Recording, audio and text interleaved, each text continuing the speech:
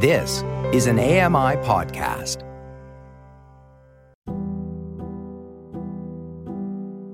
Welcome to Voices of the Walrus on AMI Audio, where professional readers give voice to articles from Canada's best general interest magazine.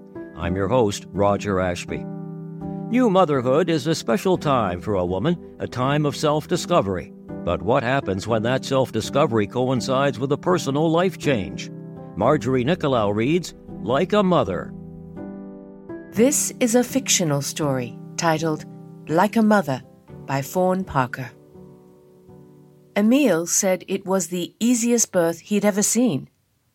"She just shot right out," he said, and he punctuated the statement by slapping his hands against the steering wheel.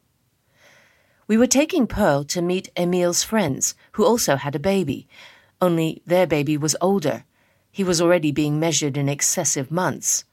14 months? There's a whole year in there. Just say 1. "How many of those things have you seen anyway?" I said.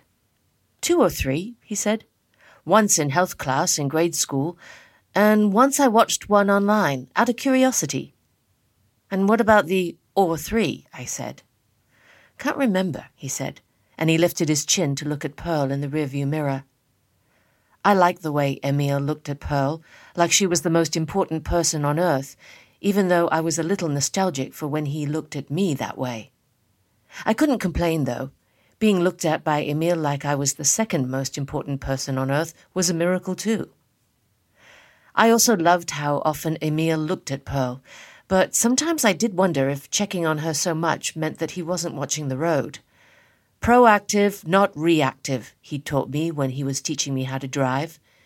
Since Pearl's arrival, he'd become a little reactive, flinching each time he caught a glimpse of movement in his peripherals, flipping other drivers the bird and saying, "The sign says baby on board, can't you read?" I worried he might become transfixed by Pearl one day and get into a crash and kill us all. It was perhaps a warning sign of psychopathy that I would even think the words "kill us all" about my family. Family still felt funny when I said it. Emile and I never called ourselves a family when it was just us two, even though, according to the law, that's what we were. We always just said us. Now there was Pearl, and I was 2 people, a wife and a mother. I hadn't figured out yet how to just be me again. Emile was still Emile, and sometimes I was envious of him for that reason. He always did his half of everything around the house, I don't mean it like that, but I envied him for having the choice. Fatherhood was an opt-in situation in some ways. If he decided to be a worse man, he could spend every night at the bar. I, on the other hand, had to get out of bed slowly each morning, or else I felt like my organs might all fall out through my vagina. But that wasn't his fault. The hormones make me dramatic. The doula told me not to even think about sex until I felt good and ready. "If he wants it, he wants it," she said. "That's his burden to bear." I did feel good and ready in my brain, but my body was wide open and raw. I wondered if I only felt I wanted it because I was worried Emile would stop thinking of me in that way if we didn't start doing it again soon. If I thought too hard about it, I could feel a deep pain in my abdomen. It was like something had taken a big bite out of me. When I looked at Pearl, it was hard to believe she'd been such a violence against my body. She was so sweet-smelling and pure. Plus, she was a near-silent baby.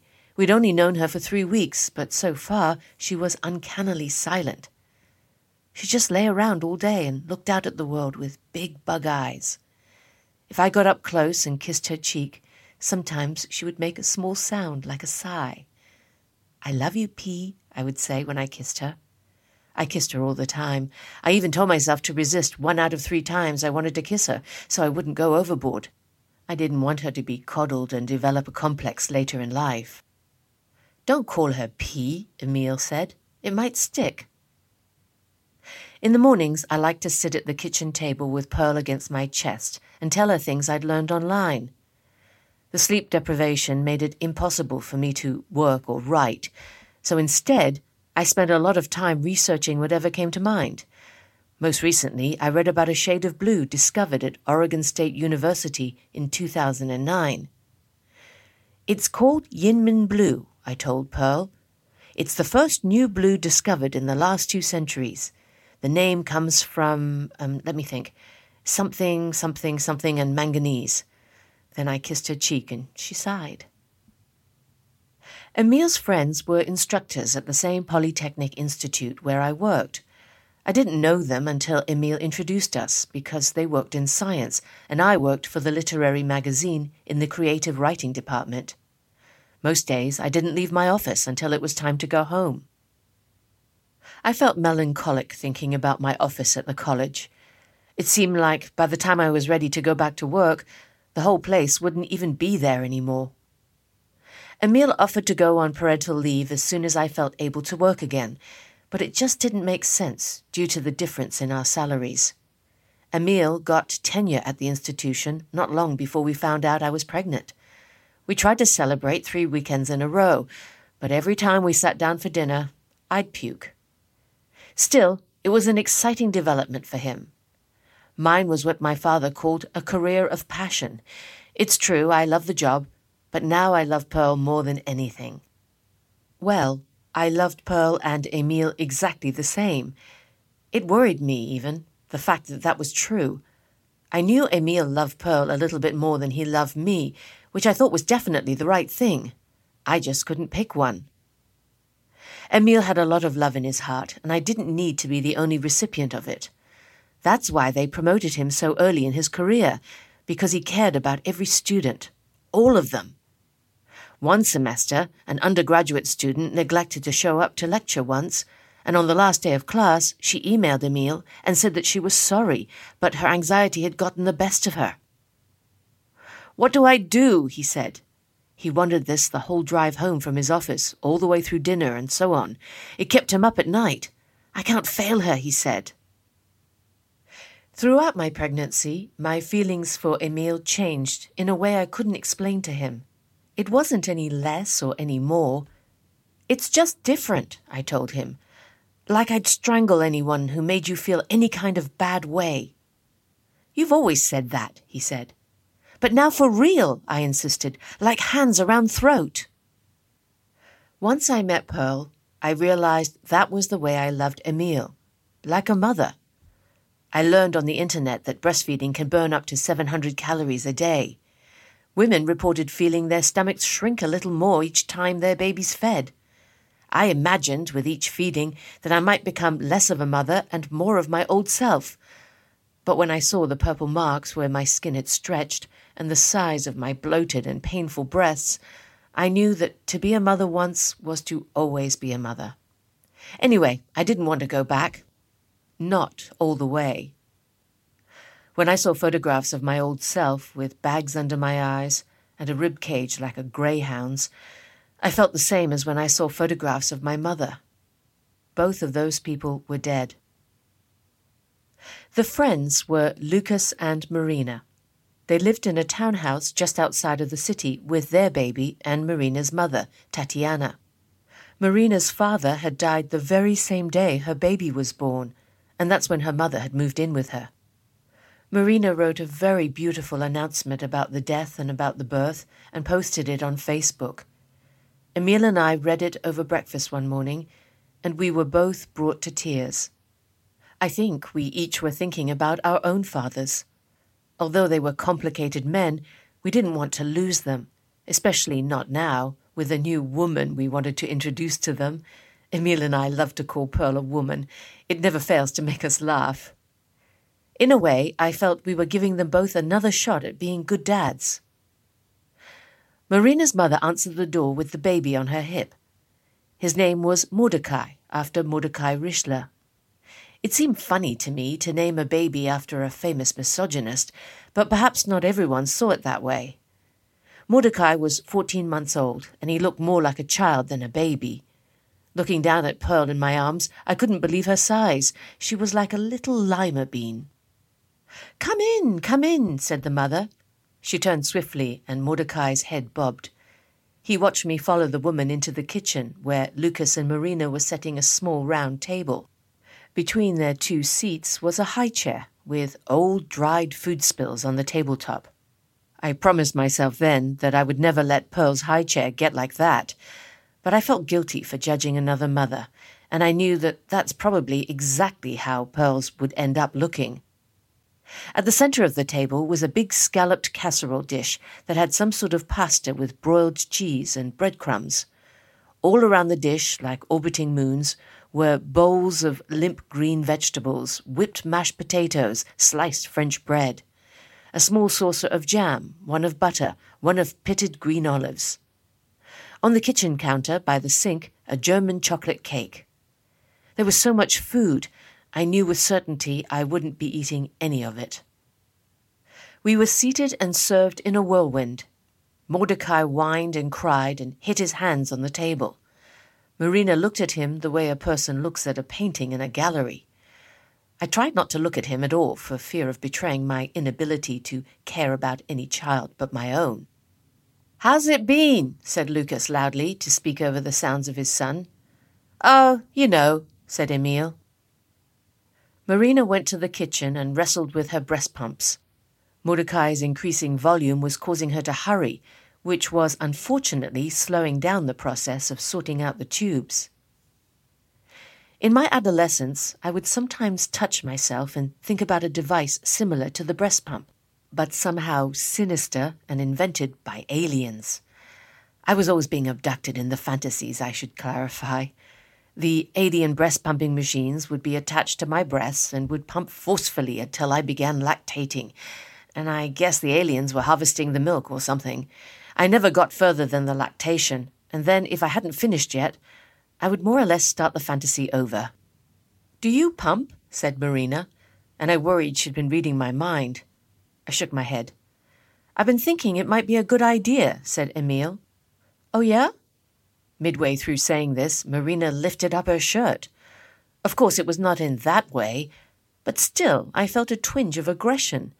"You're just going to show him your tits?" I thought. "Emile is only saying that because he's a saint," I said. I took 2 slices of bread from the dish and buttered them and placed them on my plate. "So he can feed Pearl while I go about my day." "Anyone should be able to go about their day," he said, and everyone laughed at his display of saintliness. The joke was that he was playing it up, and I was playing it up when I said what I said. Of course, I do think highly of him in earnest. Marina turned on the pump, and it started to make a terrible noise. Marina and Lucas's was such a baby house. Our house never felt like this one, with its plastic bins in pastel colours, piled with plush animals, and all of the small, strange baby accessories on every surface. "Save me some," said Lucas. Marina laughed. "We do that too," I said, turning to Marina, whose top was rolled up under her shoulders. She had a pump on each breast. "What?" she said. "The milk," I said. "We drink it. We even made lattes." The metal ladle cut through the broiled surface of the casserole with a crisp sound, like a boot through snow. I spooned a large portion onto my plate, and on top of that I piled some arugula salad. "What?" said Lucas. "We made breast milk lattes," I said. Emile placed his hand very gently over mine, which, in his language, meant, "Shut the fuck up." Interacting with the food was making me feel embarrassed, and I hoped no one would see the mess on my plate. It was the wrong thing to do, to keep talking, but I would rather be seen as a nuisance than a glutton. "Once we each ate a strand of the other's hair," I said. "Not Pearl's, just each other's. And when we first got together, well, this is how we got together, I guess I should say, we cut our hands and shook them, like blood brothers." "Blood brothers," said Lucas. "A blood pact," I said. Marina's mother looked at the baby like he might hear me and become upset by all of the blood talk. Marina came over and scooped him up and placed a bottle in his mouth. "Sorry," I said. "Enough about all that." I pierced the casserole with my fork and then lay the fork down on my plate. Pearl struggled against my chest. I stroked one of her fat little arms at the place where her elbow bent, where it was fattest. I loved all of Pearl's fat. She had fat arms and fat legs and a fat little torso. Her face was fat and round like there was dough-proofing around her features. She was stunning. Marina very seamlessly changed the subject from the kitchen. We found that our natural rhythm came back once he hit 6 months. Lucas's mouth was full of food. He made a noise and nodded with one finger in front of his mouth. This was a way of reserving his place in the conversation. We waited for him to finish. He swallowed and said, once we could turn around and not worry he'd be gone when we turned back. I don't think I've turned around in 3 weeks, said Emile, and everyone laughed. Emile was lucky to be occupying this role in the room, or maybe he earned it by being normal and funny and not opening his big mouth all the time. Please, said Marina's mother, eat. Lucas and Emile picked up their forks. It was like Marina's mother, Tatiana, forgive me, had inserted their batteries. Lucas was explaining to Emile an experiment he was doing at work involving hunger and SSRIs in rats. Both Lucas and Marina regularly killed rats at work. This was how Emile had first explained them to me. We do too, I'd said, trying to make some sort of clever comment on authorship. Character as lab rat, you know. Emile had said nothing and checked on Pearl. My plate was full, domed like a face looking up at me, hot and oily and smelling of herbs and spices and the hormonal twinge of cheese. Some evil entity wanted me to let it inside of me where it could fill in all of my hollow parts and stretch me out. I moved some pieces of arugula around with my fork. The others were at least halfway through their meals. I'd never catch up. There was nothing I hated more than eating after somebody else had already finished. I hated eating to begin with, and I hated it even more in the presence of others. But eating alone in the presence of others? Complete horseshit. I looked down at the top of Pearl's head and felt remorse. Telepathically, I sent her an apology for her having chosen this planet, this city, this family, with a mother who hides bites of food in her napkin and calls things horseshit. I sent Pearl a lot of telepathic apologies. At night, while falling asleep, I would compose a sorry list in my mind and send it to her mind. E.g., I'm sorry I became a writer and not a teacher or a social worker or some other profession that breeds kindness. I'm sorry I didn't start to get better earlier so I'd be more prepared for you. I'm sorry you might grow up and get my nose or the disease in my brain, or both. I didn't want to say the sorry list to Pearl out loud because I didn't want her to grow up in a melancholic household. I tried to be joyful on the outside and keep the melancholy to the telepathic channels. 1 year had passed since the wedding, and 1 year since I started to gain weight. There was a whole new wardrobe in the closet, all cotton dresses and linen slacks and big knit sweaters and sweatpants with elastic waists.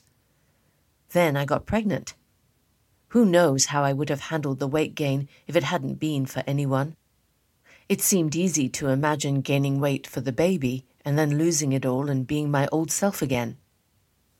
I felt I could do anything for Pearl, even eat. But then here I was with a plate of untouched food.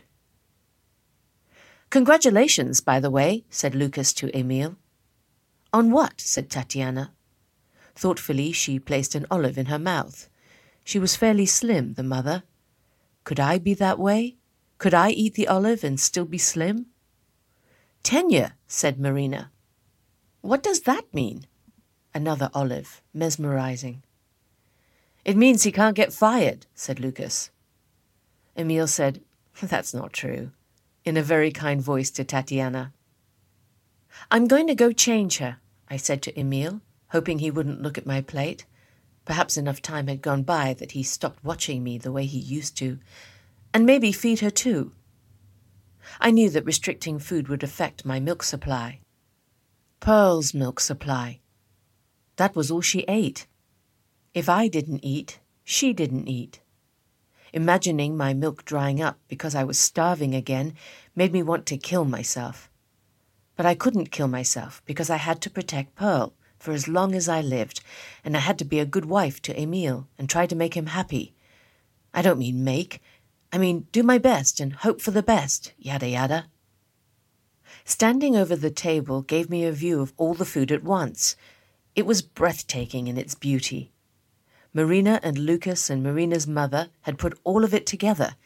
They'd sliced the bread, shaved the butter into curls, steamed vegetables, grated cheese, baked a cake, for Christ's sake. Pearl's fat little arms were straining toward my plate. I was holding her face out so she could take in the beauty of the spread. I lifted a slice of buttered bread and let her smell it.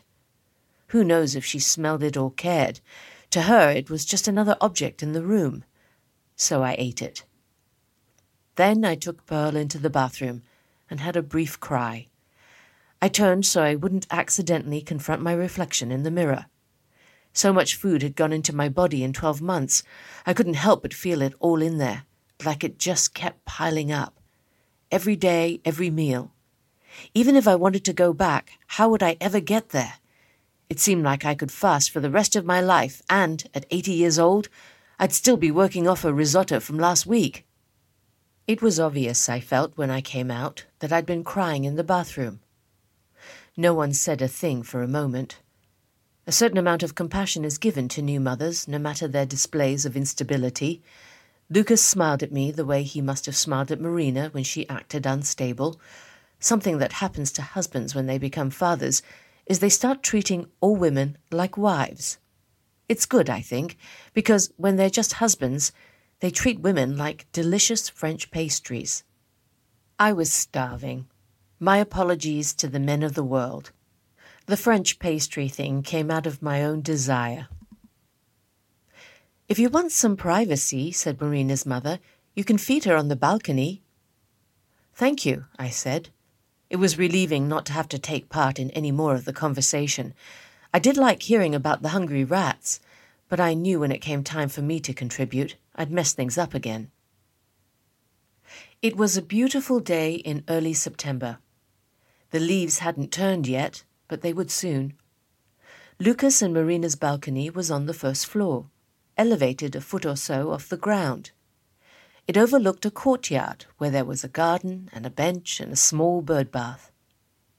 Living in that townhouse, overlooking that courtyard, eating olives and buttered bread, what more could a person want? With Pearl on my breast and the smell of the change of the seasons, it seemed everything might be all right. I looked in through the French doors and saw Emile and Lucas and Marina and Tatiana eating and talking. That was what it was all about, I thought. I hadn't noticed a man on the neighbouring balcony smoking a cigarette. He was sitting in a sagging canvas folding chair with his legs spread open, and he was looking at my bare breast. The other was covered by Pearl, who was having a meal. I knew if I looked back at the man in the eye, he would pretend not to have been looking at me, but I was too shy. "Drink it in," I said.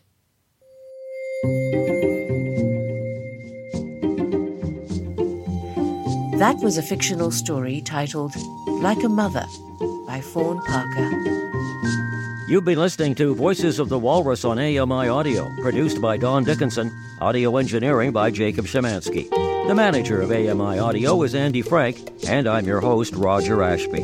If you enjoyed this podcast, please consider giving us a rating and review, and subscribe for more.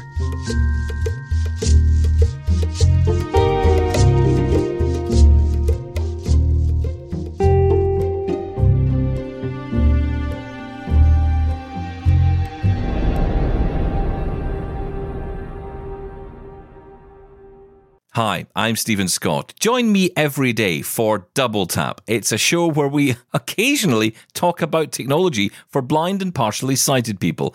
You'll find us wherever you get your podcasts.